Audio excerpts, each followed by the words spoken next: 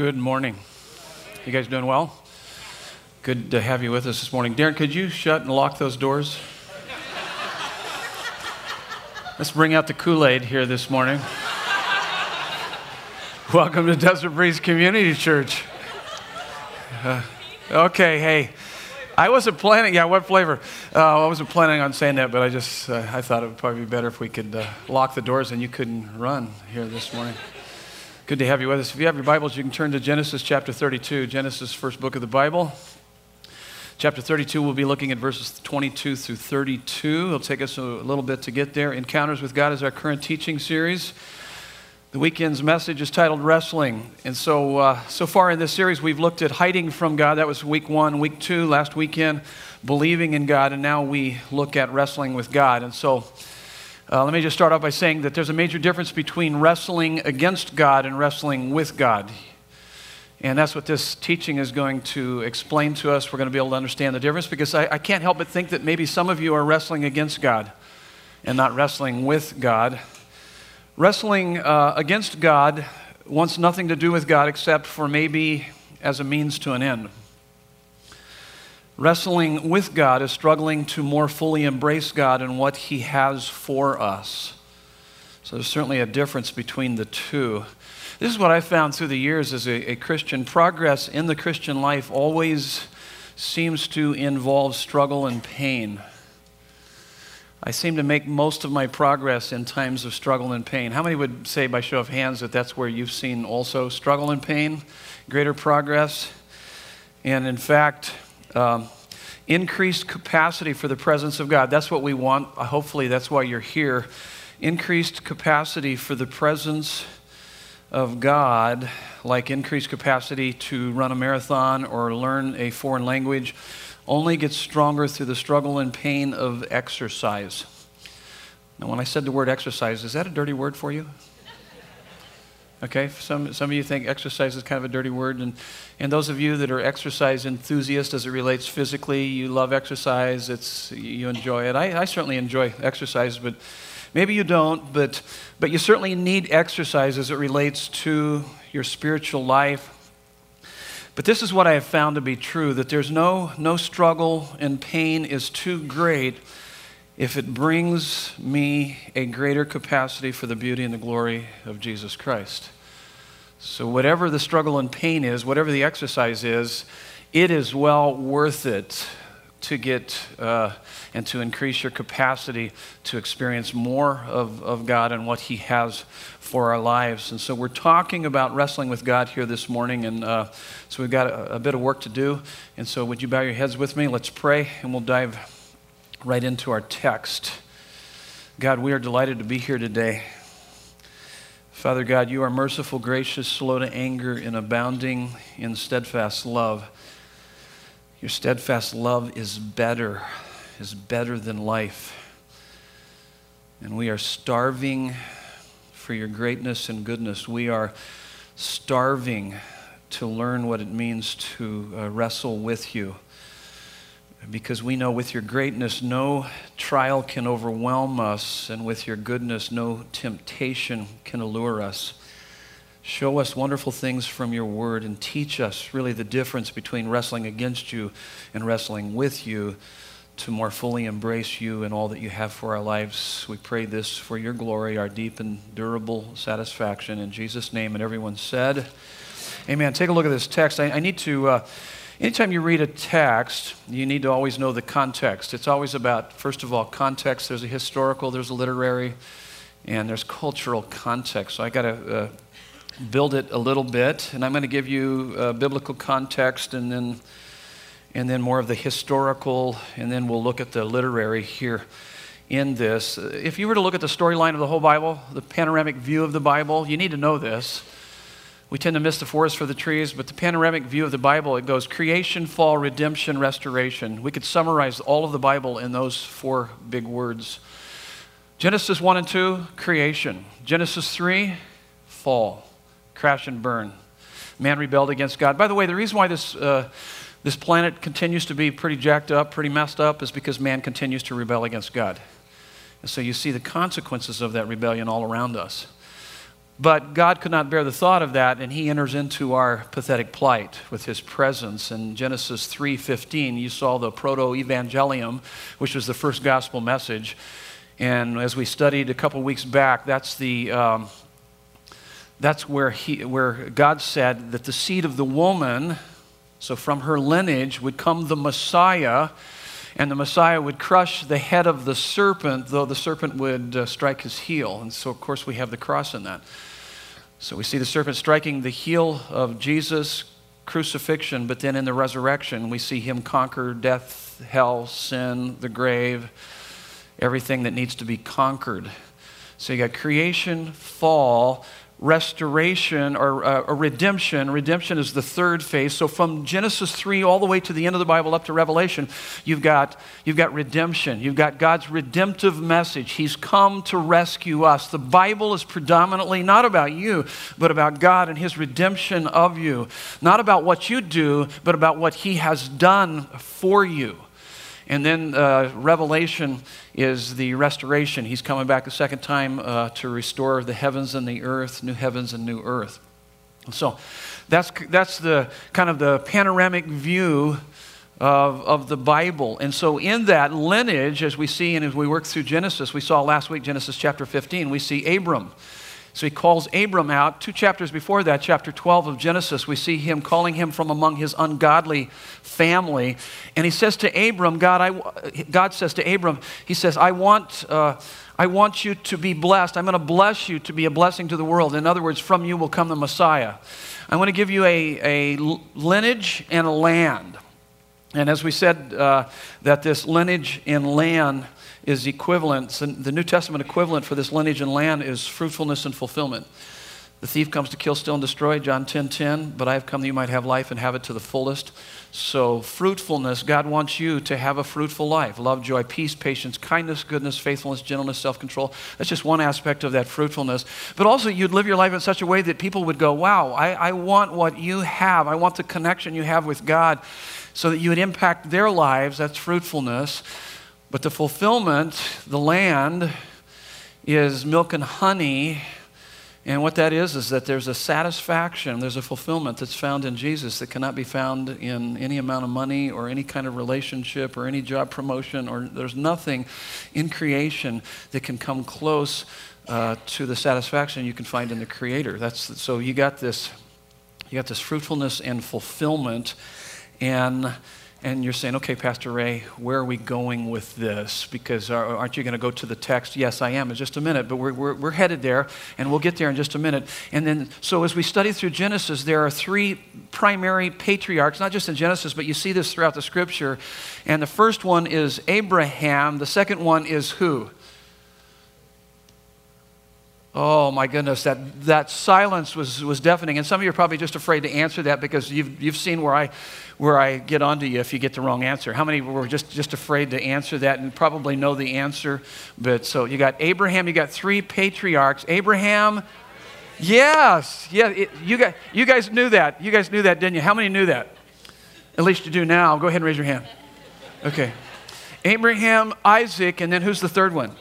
Jacob. So you got this fabulous story. The story of God is he's called out a people that says, I'm going to bless you, not because you have it all together, but you don't, but I'm going to bless you, and I'm going to work in your life in such a way that your life will be a blessing, and through you will come the Messiah. So you got lineage and land, and so you got Abraham, Isaac, and then Isaac had twin boys, and one was Jacob. What was the other one's name?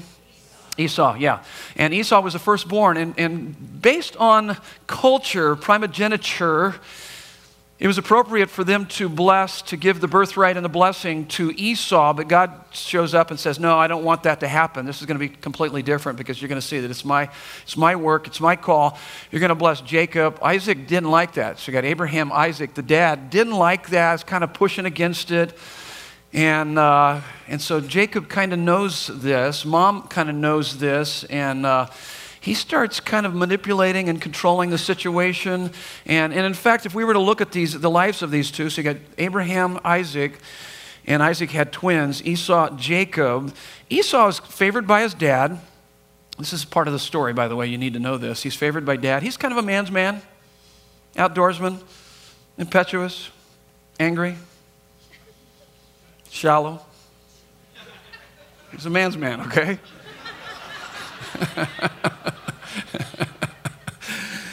He's very shallow relationally. He's very ungodly. But Jacob is favored by mom, kind of mama's boy. I mean, he just loves cooking and cutting coupons. I mean, he's just hanging out at home. I don't want to go out. I'm going to do any hunting and fishing. That's Jacob. He's a little more sensitive to God. He's a little bit godly, but he has a long ways to go. He's kind of impatient with God, takes matters into his own hands, so he manipulates, controls his dad and brother. Remember the story how he dresses up like his brother to come in and to kind of rip off his brother of the birthright and the blessing. And his brother finds out, and his brother is homicidal. I mean, he's ticked off. He's going to kill it. He's going to kill his brother Jacob. And so mom says, you need to get out of town, dude. And so you need to flee. And so guess where Jacob flees? He flees to where? Anybody know? Uncle Laban. He goes to Uncle Laban's, and while he's there for 20 years, God blesses him unbelievably. And he's been there for 20 years. Finally, God shows up and says, hey, you need to go back home because I want to give you that land that I promised you. And so he's coming back home, and lo and behold, guess who he has to face? His homicidal brother. I mean, he's like, oh my goodness. And so in the story right here that we're about ready to read, see, that's a little bit, I just gave you a little bit of the background, historical, the literary, the biblical context, cultural context. I'll give you more of that as we work through that, and then also literary context. If you have your Bibles open, look at chapter 32, verse 6. And the messengers returned to Jacob. So he's heading back home to get the land of promise, and he's going to have to face his brother. And the messengers returned to Jacob saying, we came to your brother Esau, and he is coming to meet you, and there are 400 men with him. Oh, no. Look at his response, verse 7. Then Jacob was greatly afraid and distressed. That's an understatement. He's wetting all over himself. I mean, he's like, this is the dude that was wanting to kill me, and now God told me to go back to get the land, and I've got to face him. And so this is what he does. He's a chicken. He's a manipulator. I mean, constantly calculating to see what he can do. And this is what he does. He splits up. So he's got quite the entourage. He's got quite the posse here. He's got a lot of resources. And so he begins to divide up his band, his group, into different groups. And he sends them out in front of him to kind of be as a buffer. And with them, he gives and just showers his brother with all kinds of gifts. Just all kinds of gifts to kiss up, to suck up, to whatever you want to call it.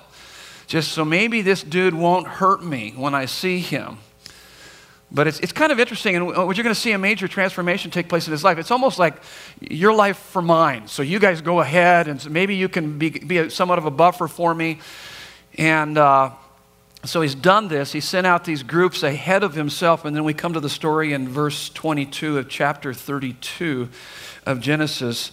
The same night he arose and took his 2 wives, his 2 female servants, his 11 children, and crossed the ford of the Jabbok. Notice this, so he took them and sent them across the stream and everything else that he had. So he's continuing to create a buffer zone. He's back behind everybody, even his wives. He's pushed them out in front. And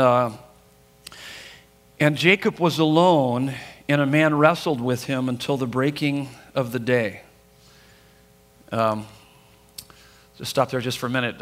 I wrestled in high school for a couple years, and I'm still trying to figure this out. I don't remember how long those wrestling matches lasted. I think they were like 2 minutes, 2 minute for three, were there 3? So 6 minutes. I think college is a little bit more than that.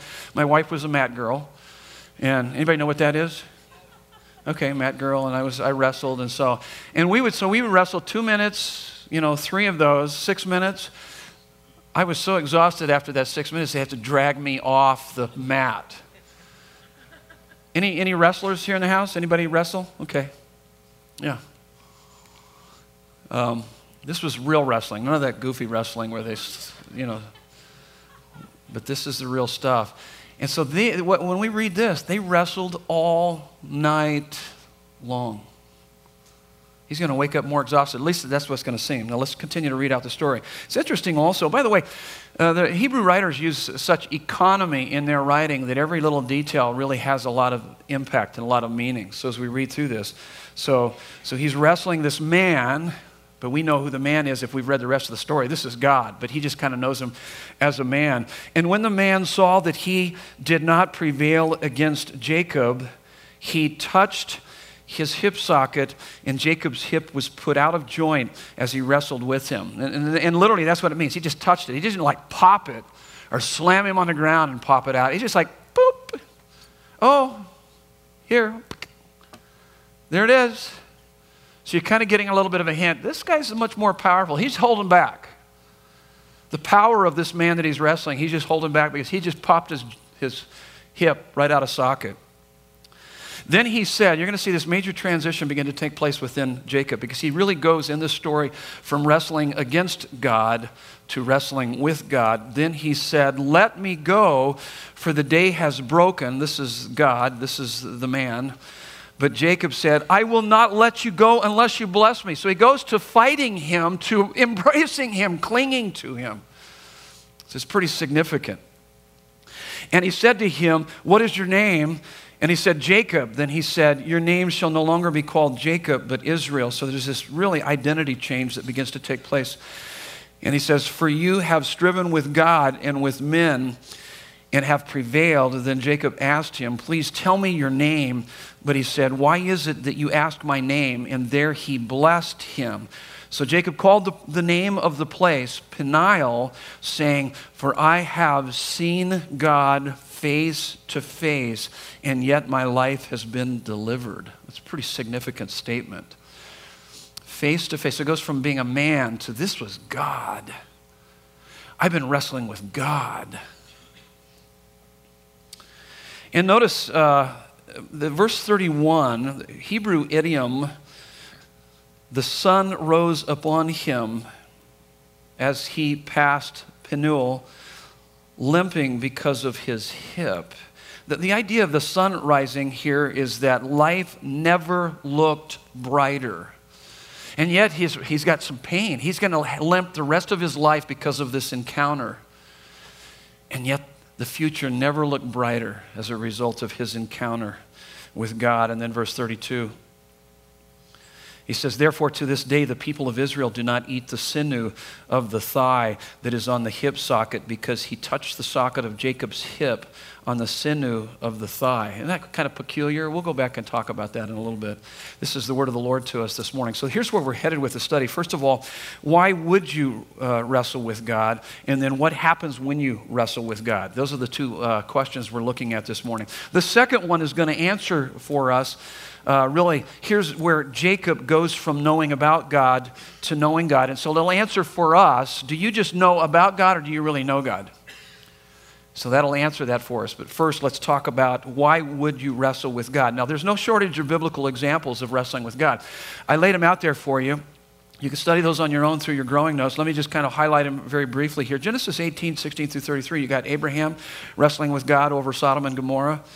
Exodus 33, you got Moses wrestling with God over Israel. Remember Israel when Moses came off the mountain, Mount Sinai, and what was Israel doing? They were building a golden calf. God says, I'm going to kill them all. I'm going to wipe them out. And so Moses says, no, don't do that. And so he's wrestling with God over that. Then you got the life of Job. By the way, you want to come back next week because we're going to talk about this idea of suffering. Where's God in our suffering? And we're going to look at the life of Job. And then you got Psalms. The whole book of Psalms is about wrestling. You got Matthew 15, 21 through 28, the faith of the Canaanite woman wrestling with Jesus and the disciples over blessing. You got Luke 18, 1 through 8, the woman before the unjust judge. And Jesus starts that by saying, always persevere in prayer. So there's this kind of wrestling he's saying that we have to do in prayer. Don't give up. Don't stop. And then we've got Colossians 4:12. This is just a short list of the different places in the Bible of wrestling. Colossians 4:12, Paul says, Epaphras is wrestling in prayer for you. So I find that quite interesting. Why would you wrestle with God? Let me give you 6 reasons. Number 1, you would wrestle with God for the souls of lost loved ones. You'd wrestle with God for the souls of lost loved ones. I cannot hardly bear the thought of any of my loved ones. I have relatives and I have close friends that do not know Jesus, and I know that they will spend an eternity separated from God. And I can't bear the thought of that, and it puts me on my knees, and I wrestle with God, and I plead with God. I plead with God for those loved ones. And so that's why you'd wrestle with God. You go to war. You go to bat for him. Here's another reason for making difficult decisions. How many have had those sleepless nights and because you had a big decision in the morning or you have a big decision coming up? Show of hands. Show of hands. That you're just wrestling. You're wrestling. You're going back and forth, man. You carry it throughout the day. You don't get much sleep that night. That's why you would wrestle with God. Number 3, why would you wrestle with God? For overcoming personal sins and past hurts. I've wrestled with God for a number of years. I've certainly seen some progress in this by God's grace, but I've struggled with workaholism, perfectionism, people-pleasing, all these things that just, that's my addiction. And so I've wrestled with God over those issues. What's your issue? Everybody has issues. So what are you wrestling with God over to be able to overcome? Every one of us has issues. And also not just personal sins, but past hurts. Have you ever been hurt so bad that man, you can't shake that hurt? It just keeps coming back and it haunts you, it harasses you, it just hassles you. And there's so much maybe guilt and shame and just, and you can see how it affects, and it will. It affects your current relationships because trust was violated. Therefore, you have a hard time trusting others, and especially you have a hard time trusting God. Listen, you better wrestle with that because it'll mess up your relationship with others and also God. And not only that, it'll create bitterness in your heart that will poison you and defile many that are within your circle of influence. And I want you to know this, you need to understand this, is that God's grace is sufficient regardless of what's going down in our life. Sufficient for the sins we've committed, but also the sins that have been committed against us. His grace is more than enough to bring freedom to our lives. But there's a wrestling that has to go on with, I'm going to wrestle with my Bible there just for a minute, rip a couple pages out. But there's a wrestling that has to go on our lives as it relates to that. And then here's number 4, for a greater sense of the presence of God. So you wrestle for a greater sense of the presence of God. Once you fill in the blank, look up here. You got to get this. You've heard me say this before. Once you've tasted the presence of God, his absence is unbearable. And it's not that he goes anywhere. It's just that we tend to, in our crazy busy life, lose a sense of his presence in our life. And there are seasons in my life I'm wrestling, oh God, as it says in Psalm 42. What did he say? He says, as the deer pants for the streams of water, how my soul longs for you, oh God. Oh God, and that's what, if you read the context, that he doesn't have that sense of the presence of God. And in that context and also in that verse, and those verses are in that chapter, he says, why are you downcast, O my soul? Come on, put your hope in God. So he's working on his heart. He's wrestling. He's wrestling with God to get that sense of the presence of God. And then number 5, for greater understanding of God's word. Why would you wrestle with God for greater understanding of God's word? Oftentimes people will say, man, Pastor Ray, how do you come up with these truths? It seems so easy for you. No, it isn't. It's not easy in the least bit. You have no idea how many hours of wrestling with God's word before I get up here and share my heart. Fortunately, I'm privileged to have, because of the way the structure of our church is set up, they give me, usually I start on Sunday afternoon and then I spend all my day on Monday just wrestling over the text.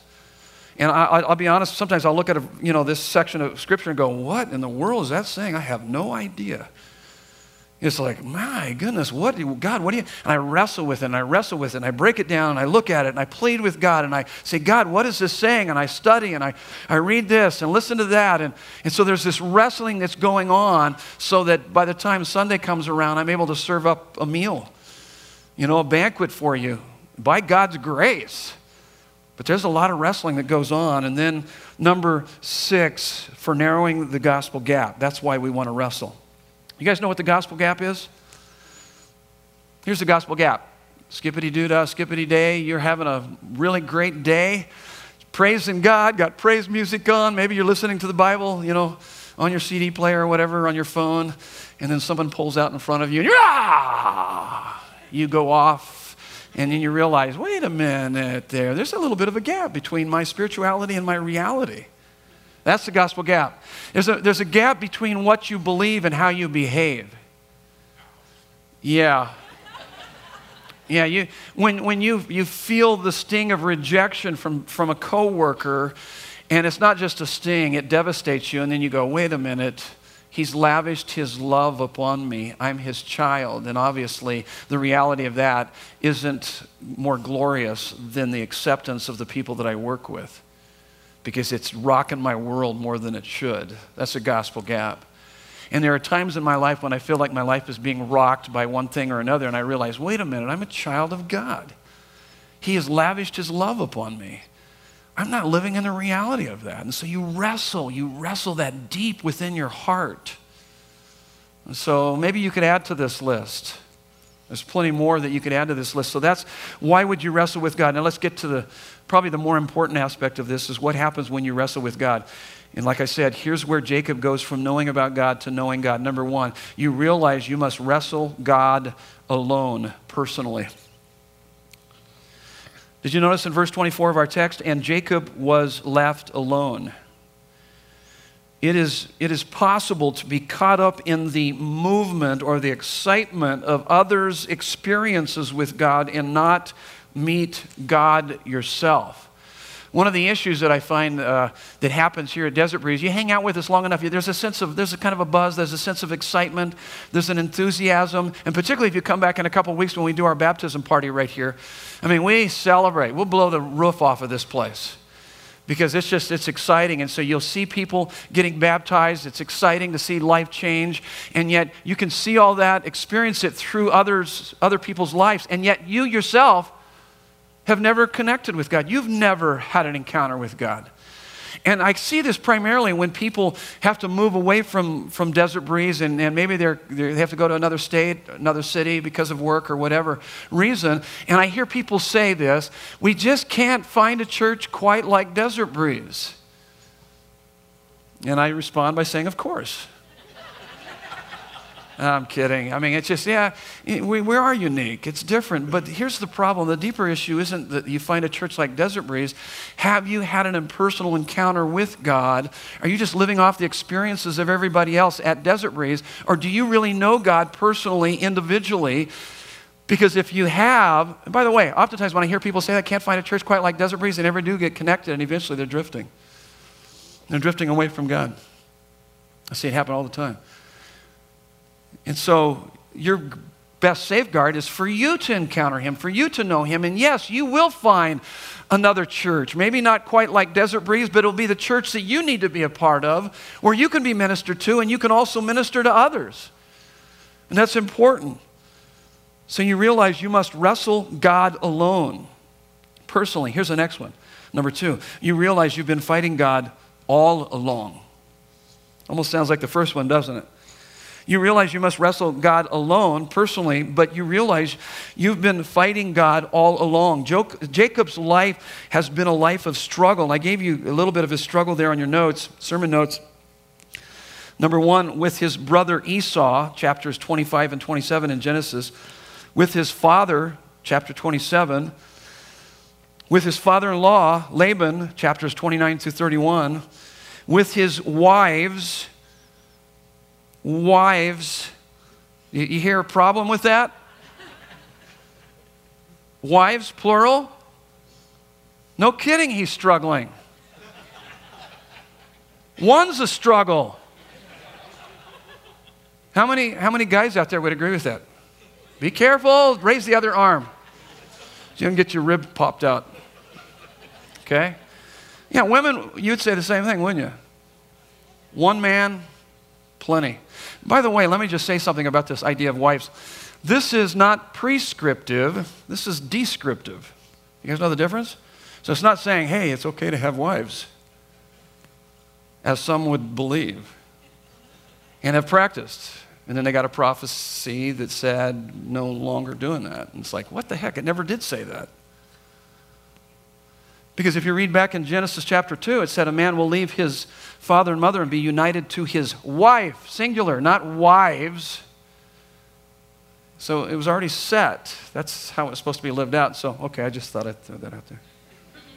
Sorry. So he has problems with his wives, chapter 30. And now he's facing his homicidal brother, Esau. Now, Jacob thinks his biggest problem is his brother Esau. You think your biggest problem is that if you could just get married. And I'd like to have you talk with those that are married. And they would help to change that for you. Seriously. And so there's those of you that are married that say, yeah, my biggest problem is my marriage. You think that's your biggest problem. That's not your biggest problem. Those of you that maybe don't have kids and want to have kids, you think that's your biggest problem. Just talk to those that do have kids. And maybe you think your biggest problem is just, man, if I could just get these kids out of the home, if I can get them grown and gone, you think that's your biggest problem. Or you maybe think your biggest problem is your job or lack of job or your boss. Oh my goodness, he's a pain. He's on my tail all the time. You think that's your biggest problem. I'm not minimizing those as problems. Yes, those indeed can be problems, but here's your biggest problem. Your biggest problem, and Jacob thinks that his biggest problem is his brother Esau. But here's our biggest problem. Life doesn't put us in conflict with people, things, and circumstances as much as it puts us in conflict with our own sinful nature and our inability to trust God. And could it be, I believe so, that God has placed you in those circumstances by divine design because he's trying to do a deep work in you that otherwise will never happen. And you're praying and pleading with God for circumstance enhancement. And he's saying, wait, I've got something that's big for you, that's great for you, but you're missing it. You're missing it. And so God uses our circumstances. And there's nothing wrong with praying for new jobs and circumstances changing a bit, but maybe God is using that. Yes, I believe he is. To teach us to trust him, to rely on him. The real problem is that you and I don't trust God, and therefore we've been fighting him and his will for our life. Turn to the person next to you and see if they know the answer to this question. What does a person who is trusting God look like in their life, regardless of the circumstances? What would be some of the characteristics of that person's life? Real quick, ask the people next to you.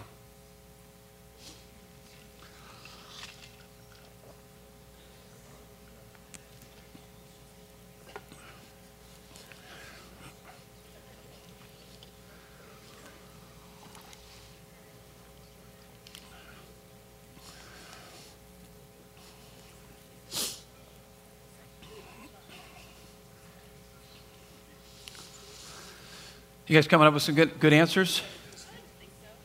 Good answers of what does it look like? What does it look like when someone's truly trusting? Here's what I put down. I put down an abiding attitude of contentment and gratitude is evidence of one who trusts God. Now, I'm not minimizing the issues we go through, and certainly there's a measure of suffering, there's a measure of grieving. You certainly have to grieve, but in the midst of that grieving, there's a sense of contentment because you know that your life is ultimately in God's hands, and he's navigating and he's working in your life in spite of what's going on around you. And also there's gratitude because of that. See, ingratitude, griping, complaining, is evidence of a failure to trust God. Ooh, that hurt. And also a lack of contentment, always thinking that if I just had this, if I could just land that, if I could just whatever, you could fill in the blank, that things would be better. No, things could be better right now if you begin to learn to trust in God and allow God to reveal himself to you right in the middle of your circumstances. Here's number 3. So you realize God has to wound you to show you his grace. So what happens when you wrestle with God? You realize that God has to wound you to show you his grace. Did you notice verse 25? He just touched his hip and it popped out of socket. How many of you ever had any body part, I guess you could say that, pop out of socket? Pop out of socket? Anything out of socket? Okay. Was that fun? Extremely painful. The only thing I've had pop out of socket was my middle finger, and I'll be really careful about showing this to you, but it was... But I had this thing pop out of socket. It was when I had grandkids over and they wanted to do the slip and slide. So I put the slip and slide out in the backyard. And I lectured him and said, hey, make sure now we got this thing's really slick, and you don't want to go up and walk on it because you'll slip on it and it'll hurt you. And so what you want to do is you want to get back here and run real hard and then jump on it just before you get on the slip and slide and jump on it, and you'll slide. And they were doing it, man. They were doing it great. And I was watching them, and I thought, wow, that looks like a lot of fun. And I forgot that I'm ancient. I think I was like 55 or 56 then. I'm 57 now, and I forgot how old I am. And I thought, yeah, Grandpa can do that. Yeah, Grandpa gets back there and starts running. And I did exactly what I told them not to do. I stepped out on the end of that slip and slide when I should have been sliding. I stepped out on like this, went, prick. I was like an elephant on roller skates. I mean, man, I came back. I slipped back like this. I went, woo! Tried to catch myself. Came back, landed so hard, it popped this finger completely out of socket. It was like this. It was sticking out like this, and I go, and it hurt. I mean, it hurt like crazy. And I pulled that thing up, and I go, oh, crap. That's what I said. And I'm thinking, I'm going to have to go to the ER now. And I grabbed it and put it back in place. No, I'm not. And, oh my goodness, that thing hurt. Do you think Grandpa went on a slip and slide anymore? That pretty much ended that fun. But here's the worst part of it. My grandson came over and lectured me. He came over and said, Grandpa, slip and slides are not for grandpas. Grandpas get hurt. They're just for little kids. Okay, thank you. Get out of here. Oh my goodness. That was extremely painful. He's got a hip socket out. That's extremely painful. And yet in the midst of the pain, he's able to, there's something that transcends the pain. Here's what I found is that, by the way, you're going to have pain. And God doesn't have to bring pain into your life. It's going to happen. Because what we typically do is we tend to build our lives on a foundation way too small for our lives. So anytime you start building your life on anything in creation as opposed to the Creator, it's just a matter of time. You're going to experience some pain and loss and difficulty. And so God just waits and uses those things in our life to bring our hearts back to Him. God almost always has to break us in order to bless us. God has to wrestle us into a transformed life rather than to comfort us into a transformed life. How many have found greater transformation has taken place in your life due to pain and suffering as opposed to any other time in your life? Yeah, I mean, it's just part of it. C.S. Lewis puts it this way: God whispers to us in our pleasure, but shouts to us in our pain. Don't miss next week, because we're going to talk more about this as it relates to Job.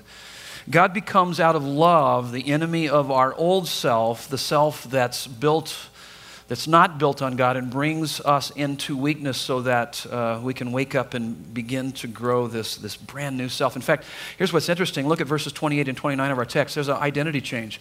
Jacob goes from, his name means wrestler, heel catcher, supplanter, layer of snares, manipulator. You know, he's scheming. He's a schemer. He's taking things into his own hands, to the name Israel, which means strives with God, soldier of God, contender, just learning to trust and rest in God.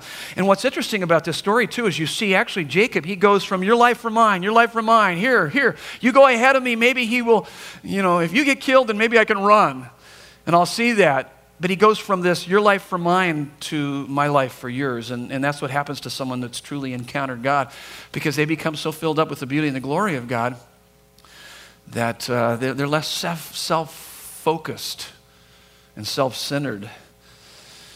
There's an interesting, I've got a book up here. It's by Larry Crabb, and Dr. Larry Crabb. It's called Moving Through Your Problems Toward Finding God. And the front of the book is dedicated to, in memory of Dr. Charles Smith. This is what he says: a mentor who prayed for his cancer to return if it would bring him closer to God. And in his last year, he found God in a measure he had never known before. And then he died of cancer.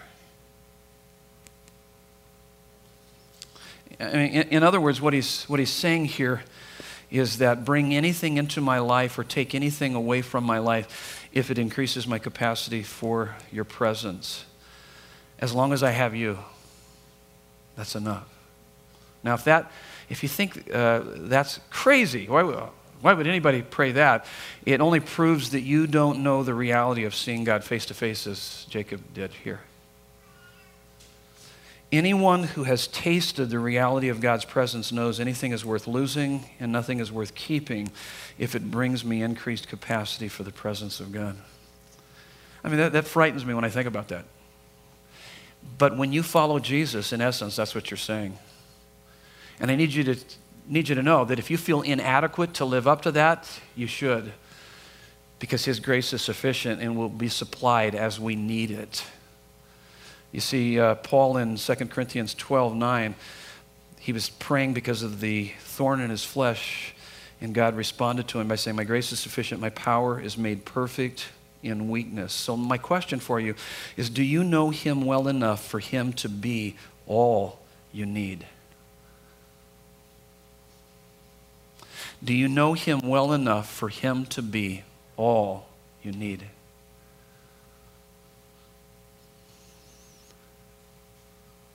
That's my heart's desire for me and you. Here's the next one. It takes us to the next point. Next point, you realize that the only thing you really need is God. So Jacob goes from knowing about God to knowing God. He goes from using God to wanting God, from God just being a part of his life to being his whole life. And it's interesting that in the beginning he's fighting this man off, but at the end he's holding on to him. Did you notice that? So he's like fighting this guy, and then at the very end he's clinging to him. Don't go, bless me. See, that's what happens when you begin to encounter God. You go from wanting to use God to, God, I need you. I'm desperate for you. And in essence, this is what Jacob is saying. Here's the approval. In you, God, is the approval I was looking for and the approval I wanted from my father. Here's the beauty I was looking for and the beauty I wanted in my wife, Rachel. I have seen the face of God. And here's an interesting point, is that once you've seen his face, there's nobody else's face you're afraid of anymore. Remember, he's fearful to face Esau? No more. No more, because he has seen the face of God. See, he got to the deeper issue of his life. He needed to see God. And now he's able to face Esau. Here's number 5. You realize that by losing, you win. You realize by losing, you win. Verses 31 and 32. So remember, I said that the sun rose upon him. Life never looked better. And you find this interesting in the last verse of this chapter. Therefore, to this day, the people of Israel do not eat the sinew of the thigh that is on the hip socket. What is that about? What they're saying is that's very sacred. And here's the point.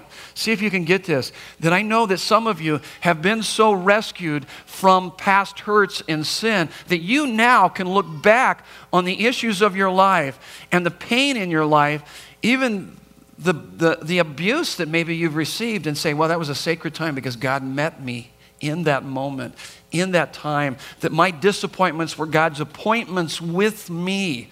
And that is very sacred. And I wouldn't wish it on my worst enemy, and yet I wouldn't trade it for anything, because I have a depth in my relationship with God that is, I can't even put words to it. I can't even explain it, but I love it, and it's wonderful. That's what's going on. That's why they would say, hey, this is sacred. His joint was popped out. That's painful. Yeah, but it's sacred. It's sacred. He encountered God in that. So you realize that by losing, you win. If dependence on Christ is the goal, then weakness is strength. If dependence on Christ is the goal, then the more weak you are, the more stronger you're going to be, because you're going to be relying on him. The more we see our human sinfulness and weakness, the more grace is amazing. And I finish with the statement I started with: no pain No pain is too great to endure if it brings us greater capacity to experience the beauty and the glory of Christ. Now keep your Bibles open, and there's a couple verses I just want us to meditate on, and then we're finished up here for this study. But look at verse 25 once again, because it gives us glimpses of the gospel. Let me just see if I can unpack this for you. Verse 25. When the man saw that he could not prevail against Jacob, he touched his hip socket. He couldn't prevail against Jacob. This is God. This is God who could have wiped him out. But if he won, that is God, by wiping him out, he would have lost. But because he lost, he won. I say this is pointing to the ultimate place where God won through losing, the cross. He could have come with judgment and wiped us all out, but he didn't. He came to bear judgment. So he came in weakness. In his strength, Jesus became weak so that in my weakness, I can become strong. For you know the grace of our Lord and Savior Jesus Christ, that though he was rich, yet for our sakes he became poor, so that through his poverty we might become rich. So you get a glimpse of this. By the way, this is kind of a Christophany, really. This is really revealing to us Jesus. So he didn't come bearing all of his weight. He just does enough in our life to awaken us to the reality of our need for him. He could wipe us out. We deserve it. And yet he chooses not to. And he took our sin and suffering to bring us to the Father. Here's the next point, verse 30. It says, I have seen God face to face, and yet my life has been delivered. Why would he say that? My life has been delivered. Because a couple different reasons. And by the way, this is called the beatific vision. Many theologians call it. It's from 3 Latin words that means a happy-making sight. Randy Alcorn, from his book Heaven, says to see God's face is the loftiest of aspirations. That's why in Psalm 27, when David's running the full spectrum of issues that he's facing, armies surrounding him, or even my own family betrays me, if I have this one thing, you remember what the one thing he was saying? That if he had, he could basically face anything? To see the beauty and the glory. If I could gaze upon the beauty and the glory of God. That's what he's talking about here, the beatific vision. The theme of the whole Bible is the remedy to this great human dilemma. How can an unholy, sinful mankind have a relationship with a holy, righteous God? Exodus 33:20 says no one can see God and live. And in fact, we know as we study, and those that have put their faith in Jesus, in heaven we will see him face to face, 1 Corinthians 13:12. And when we see him face to face, which will be amazing, we will likely wonder if we ever lived before we saw his face. So here's what God does. He doesn't condone our sin, nor does he compromise his standard. But in his love, he assumes our sin. He sentences himself, paying our sin debt in full. That's the gospel message. And so God does what we cannot do so that we can be what we only dreamed of being, perfect before the face of God, beholding his beauty and glory. And you may say, well, how do we do that today? Through Jesus. Listen to this verse. It's a verse I've been meditating on here recently. It's a wonderful verse. 2 Corinthians 4:6. For God, who said, let light shine out of darkness, hath shone in our hearts to give the light of the glory of God in the face of Jesus. And so as we study God's word, particularly the Gospels, we are coming face to face with Jesus. In fact, I believe that we have a better understanding of who Jesus is than even the disciples who were with Jesus for 3 years, because we have it right here written down for us as we can encounter him through his word. Pretty amazing. Let's pray. God, thank you so much for this message. And I pray that we would encounter you through the study of your word. God, I pray that as we wrestle, not against you, but with you for the souls of lost loved ones, for the making of difficult decisions, for overcoming personal sins and past hurts, and getting a greater sense of your presence and a greater understanding of your word, and narrowing the gap, this gospel gap that exists in our lives. Lord, be with us. Help us to see that we need to wrestle with you alone personally, and that all of our issues are really rooted deep within you and a failure to trust you. And so, God, use the wounds and even the breaking that sometimes has to take place in our life to bring unbelievable blessing of knowing you. And may we realize really the only thing we need is you. God, let us see your face more clearly. Let us savor you more satisfyingly so that we can show you to this lost and dying world through our lives. Thank you, God, that through losing, when we surrender to you, we win. And life never looks more brighter than when we are fully committed to you. We pray these things in Jesus' name. Amen. Would you stand with me? Let me give you a blessing. It's only appropriate that I would give you this blessing as it relates to seeing the face of God. You guys are familiar with this. Here we go. Everybody look up here. The Lord bless you and keep you. The Lord make his face shine upon you and be gracious to you. The Lord lift up his countenance upon you and give you peace. In Jesus' name. And everyone said, amen. God bless you.